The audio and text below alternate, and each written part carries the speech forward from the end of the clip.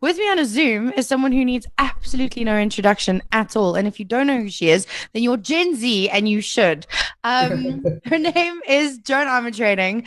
And I had no idea. I knew you've been around forever because even in my house, we were listening to you when I was little. But I had no idea in time how long that is to have been in the industry.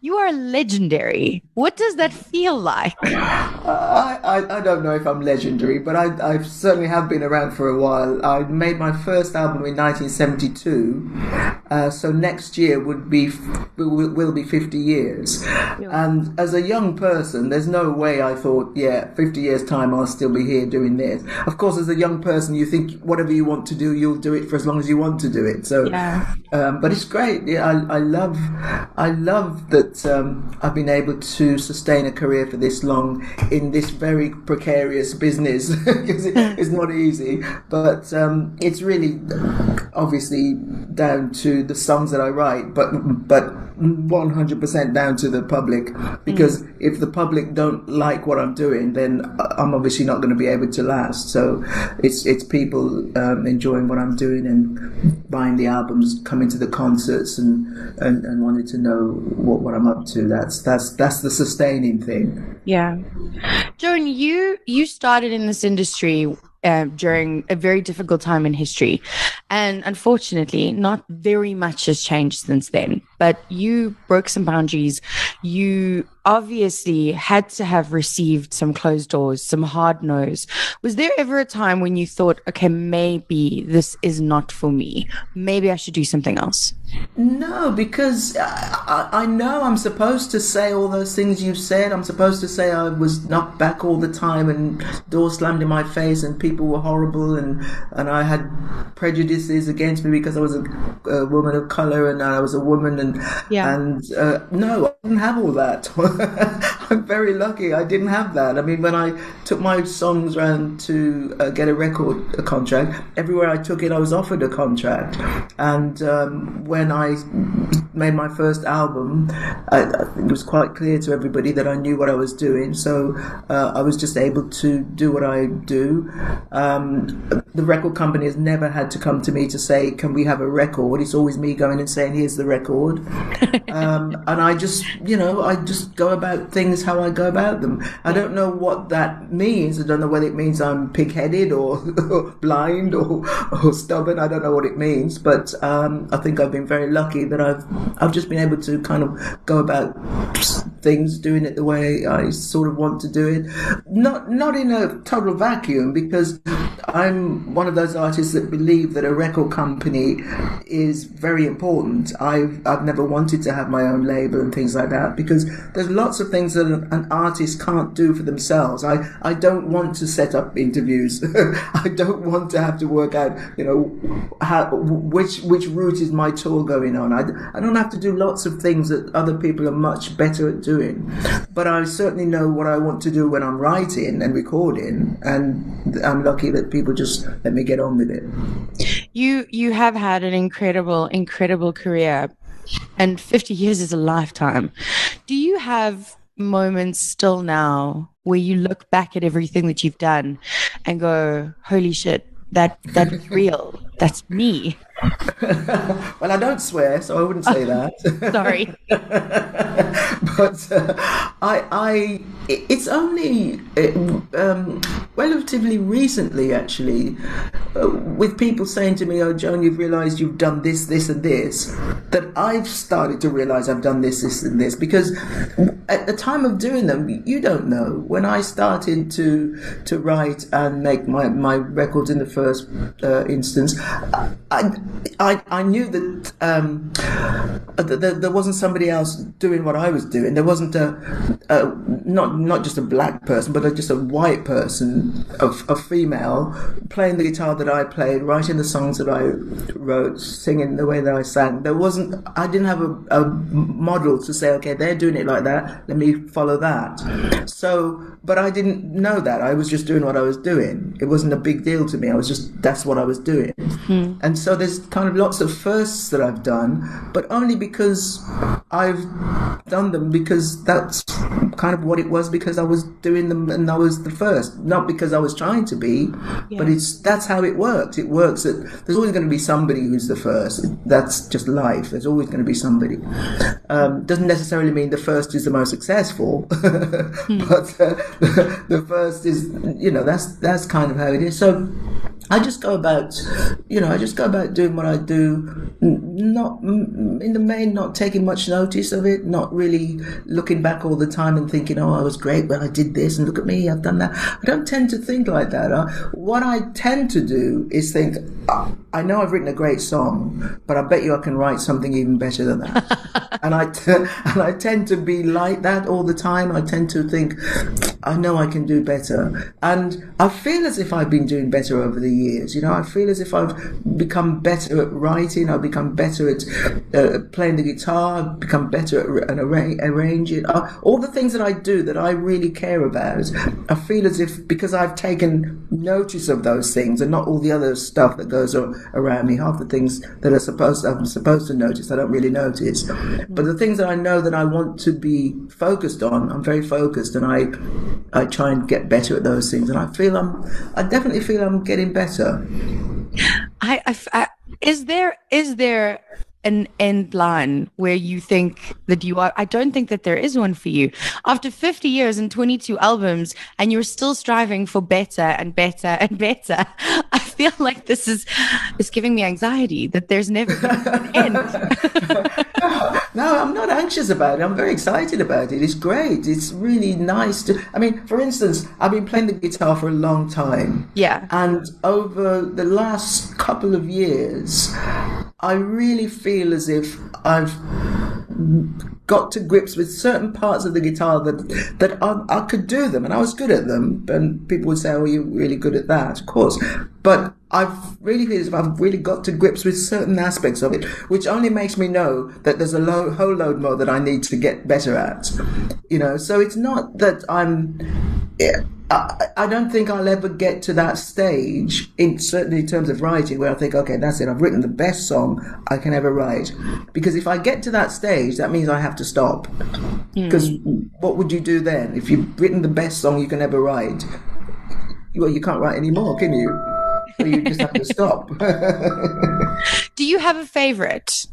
One that brings back good things, good times, good memories, writing, performing? Well, in terms of the song of mine called Kissing and a Hugging, which I and still do, used to absolutely love playing it. That was my favourite song to play because it's so rhythmic and you could change the rhythms all the time and the phrasing of it. Didn't need to sing it the same twice in a row. I absolutely love singing that. But recently, Drop the Pilot. Drop the Pilot has become a real favourite of mine, and I'm doing this live stream concert on the 31st of this month, 31st of July. And in rehearsals, it's like, I can't wait to play Drop the Pilot. And I know it's good. I mean, I've been playing it for how many years. It came out in 1983. I know the song, obviously. But for some reason, it's just become this thing, and I get quite excited playing it, and it's very uplifting, and it feels really up, so that's kind of a bit of a favorite at the minute. I love that. I love how they evolve along with you, and every time you look at them differently, because that's how we all look at your music, and it's very cool to know that you still look at it the same. Yeah. It's sometimes it's almost like, if I go back to the guitar, it's almost like a discovery. I feel as if I'm discovering the instrument. Yeah. And Drop the Pilot, I feel as if I'm discovering this song that I wrote. Because I wrote it, so I know it. But I feel as if I'm discovering this song. It's quite incredible. I would probably say I'm maybe not the only artist that happens to, though. It's sometimes you get very familiar with things, and you might not kind of get as involved with them as you did the first time because you play them very often. Yeah. But it's nice to rediscover things. Joan, you have spent your life connecting with fans in person on stages around the world. And in the last couple of months, we've all been locked down. And I think that landscape looks very different going forward. How do you navigate that after a lifetime of doing it one way? What is the way forward?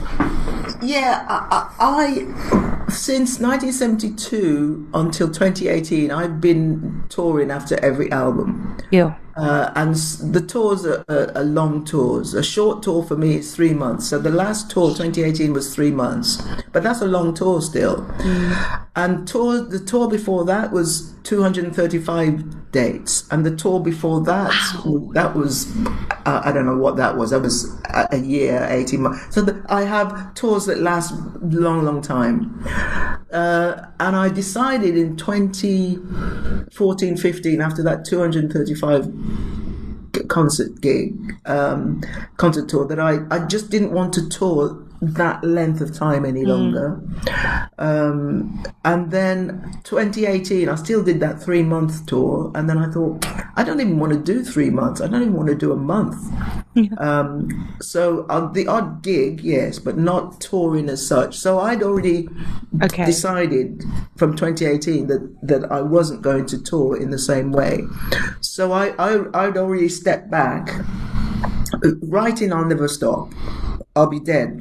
That's when I'll stop. But touring, I thought I just need to not do this in this way anymore.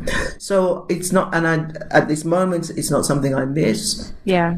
But having made the album, I did think it would be great to do a gig. That's why I'm doing the live stream, because I thought it'd be great. You know, the new album's out. Everybody seems to be really enjoying it. It'd be great to work with some musicians again, and so we rehearsed.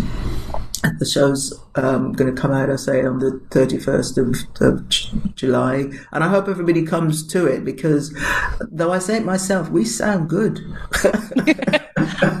Obviously you do. You're Joan Armatrading. In case you were not aware, I feel like it's going to be epic. But let's talk about the album, because this is your 22nd one. It is the one that I love. I've been listening to it. My dad's been listening to it.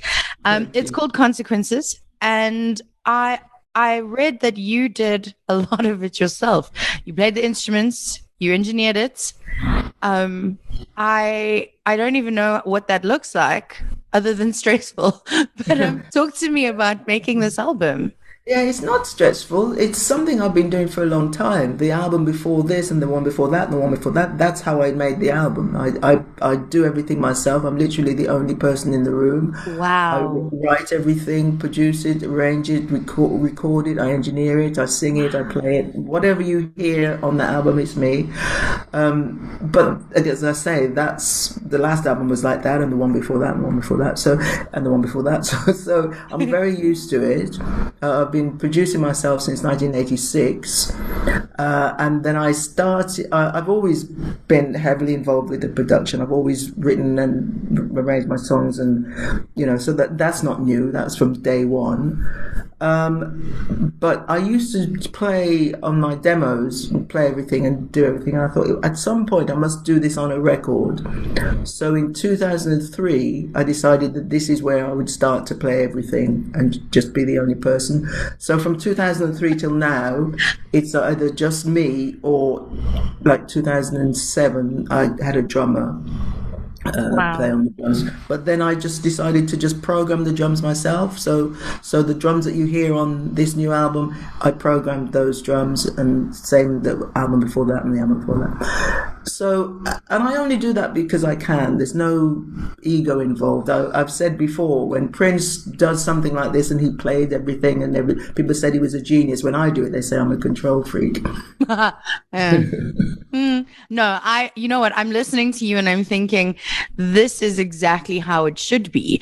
If you're creating something like an album or a piece of art like this, surely you want to understand all the moving parts in order to get the best out of it. And I think a lot of us especially us millennials, we've lost that. We focus so much on the one thing, right? The singing or the writing or the drumming, that we don't really understand the other moving parts. Yeah. And I feel like it's so much better to know everything. I think it's a good idea to know at least some of the other bits. Yeah. Even if you're not doing it yourself, I think for me, it's important to know other aspects of it, so that I've got an instance of I was at a rehearsal of an artist. I won't say who the artist was.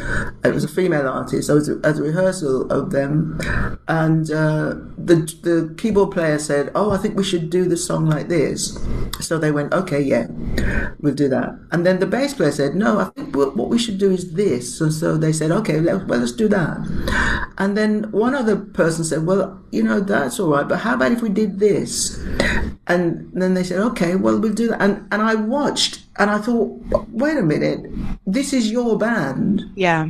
Shouldn't you be telling them what you think, how you think this should go? Yeah. Instead of changing your mind at every turn. And what they were saying wasn't an enhancement of what the other person had said. It was a complete change of what the other person had said. So they were changing every time somebody gave them an idea. They changed totally.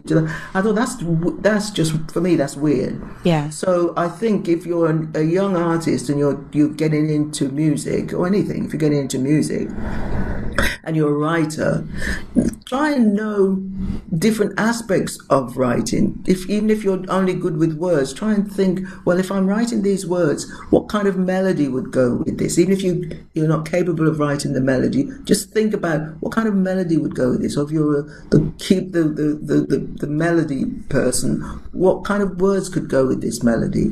And if you're working with somebody, I work alone, but if you're working with somebody, then the two of you could collaborate, and it could be both of you doing that, rather than just one person writing that and the other person, writing the other bit. I just think it's important to know a little bit more about your industry and what you're doing, instead of just your part. Because if you think about actors, when actors are on the stage, they know their lines, but they also know other people's lines, because they need to know when they can come in. They can't just think, well, I'll just learn my lines and hope for the best. Have you always been so trusting of yourself? Because I feel like in order to take all of the strings and run the project from start to finish alone, without anyone else going, yes, that's great, no, that's bad, or having to seek validation like a lot of us would need to. Have you always had that, or is that something that you've had to work on? No, I've always had it. Always had it. I don't know myself any other way than this way. It's incredible. I want that. I was a very shy person when I was younger, incredibly shy, but I was never ever shy about my writing. I was supremely confident, maybe big-headed. I always felt that I was good, and I kind of didn't really need anybody to tell me I was good. And that's another important thing. I think it's important to know if you're good, because when you know you're good, you can be good. Some people, I hear people say, "Oh, they don't know how good they are." Of course they know. That's why they're good. They're good because they know they're good and they're working at being good. That's how it works. And if you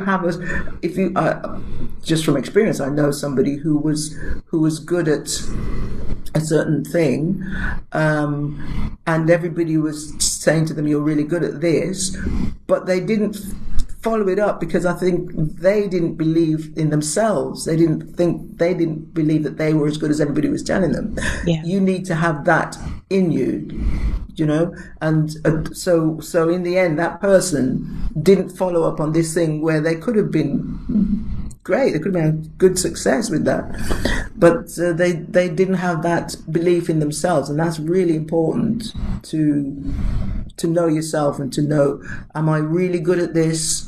Can I succeed at this? Is this what I really want? Two things are really important: know what you want, know what you don't want. Yeah. And I think at the moment, not a lot of us are thinking that way. And it's so necessary because this will end and life will continue. Yeah, And you don't want to jump in the deep end of life when we're allowed to reemerge and not yeah, know which way you're going. Um, yeah. but Joan, talk to me about consequences for those people that are listening that haven't listened to it yet. What are we getting from it? Why not? All of it. Talk to me about the writing of it, the conceptualization of consequences. Well, I started writing the album in January, so before lockdown and Okay. before COVID and everything. And so none of the songs are inspired by what we're going through. None of them were influenced by it. None of them relate to it. So they're just John Armour Trading songs, mostly from observation. People say, well, how can you observe if we're in lockdown? Well, we still have the television, we have newspapers, we have social media, we've got news coming at us all the time. We're seeing people, we're talking to friends still. So we're not shut off from, civilization. Yeah. we're still in the world. So there's still lots to observe. And one of the songs is on the last song on the album is called "To Anyone Who Will Listen," and I wrote that reading an article about a chap who was depressive, and he was just saying he wanted people to just listen to him and just let him tell them how he was feeling, not immediately to tell him to go and do this or go here or be a certain way. Just listen. Yeah. And it really got to me, actually, obviously, because that's why I wrote the song. But maybe a month ago now, do you think, Oprah Winfrey had that program on called The Me You Can't See. The Me You Never See, something like that.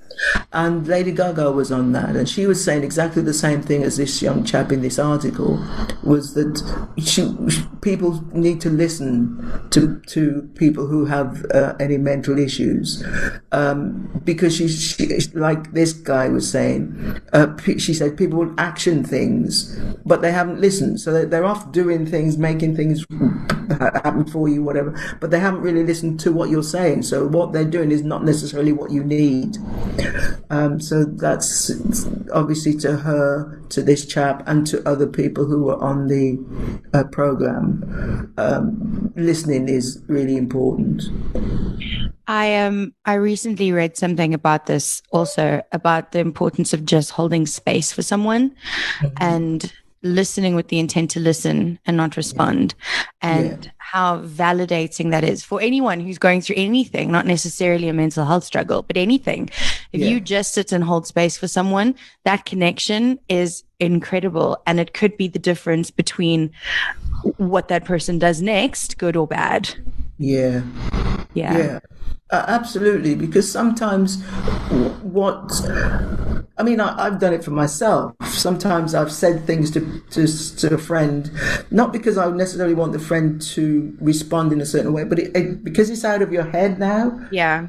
And you're hearing these words come out. It's helping you to kind of give yourself the advice that the friend may give you. Yeah. It allows you to kind of free up those words, get them out of your system. And you're absolutely right. Just having people listen to you can help you to go into whichever direction you need to go into. Do you find that you get some of that with writing and creation of an album? Some of that outlet release? Yeah, I certainly get a lot of pleasure out of writing, and I get a lot out of writing words and being able to express certain things. And the majority of songs are not about me, but being able to express it in a way that allows other people to say, which they do say to me, that song has really told the story in the way that I was trying to tell this person, but I couldn't quite get those words. And it's a great feeling to be able to do that. And it's a great feeling when I've written some words that I feel really happy about. The feeling of that expression is fantastic. Yeah. because you can't always find the right words. It's not the easiest thing to come up with that right sentence. Yeah. And when you're able to, then it's a brilliant feeling. I love writing. I love coming up with words that you can take away from music and find some expression in the words without having to have the melody and the rest of the stuff that goes with a song. It's nice to be able to get something out of that as well, just the words. Well, I'm grateful that you are still writing and still creating, and that from my childhood to my nephews and nieces now, we have all had a Joan Armatrading moment, and we all have that one Joan Armatrading song. And please never stop, because this world needs you very much. We need the poets, we need the artists. Joan, the show, the live stream, when's it happening again? It's happening on the 31st of July. So if you want to come along, and please do come along, you can go to my website, myname.com, joanarmatrading.com, and you'll see the link to get tickets. The 31st of July, and it'll then tell you the time of because it's worldwide. So when you get to the thing, it'll tell you the time in your area, your country. And we are in for a treat. If you're already rehearsing, then I know that it's going to be bomb. Go and listen to the new album. The single already there is playing on Jacaranda FM at the moment. Joan, thank you for your time. Thank you for your art. And we love you very much. Thank you. I love South Africa very much. One day, will you please come back and tour with us? Absolutely love to. Yeah. Love to. When we're allowed to, when other people are allowed in South Africa, that is. Awesome, Joan. Thank you so much for your time. Thank you. Bye. Bye.